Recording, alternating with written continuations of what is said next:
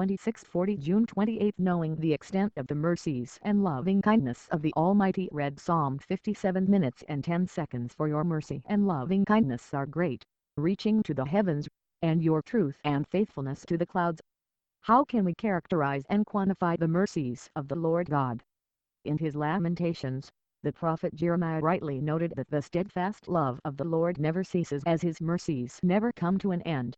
Rather than any of these, they are daily renewed every morning. As great is the faithfulness of the Lord God. This too has not quantified his loving kindness.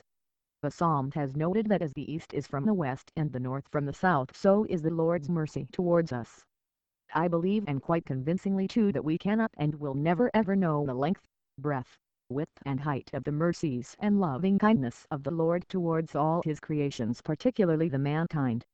Even in eternity, I am of the opinion we would not be able to fully comprehend him unless we want to postulate that the angels now know him inside out. So why didn't Lucifer, his doorkeeper, know the futility of his rebellion from the beginning?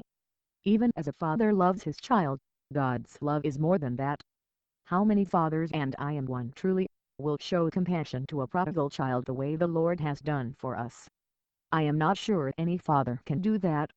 If this is debatable, what about one laying his life for the love of his friends, not to talk of his enemies then?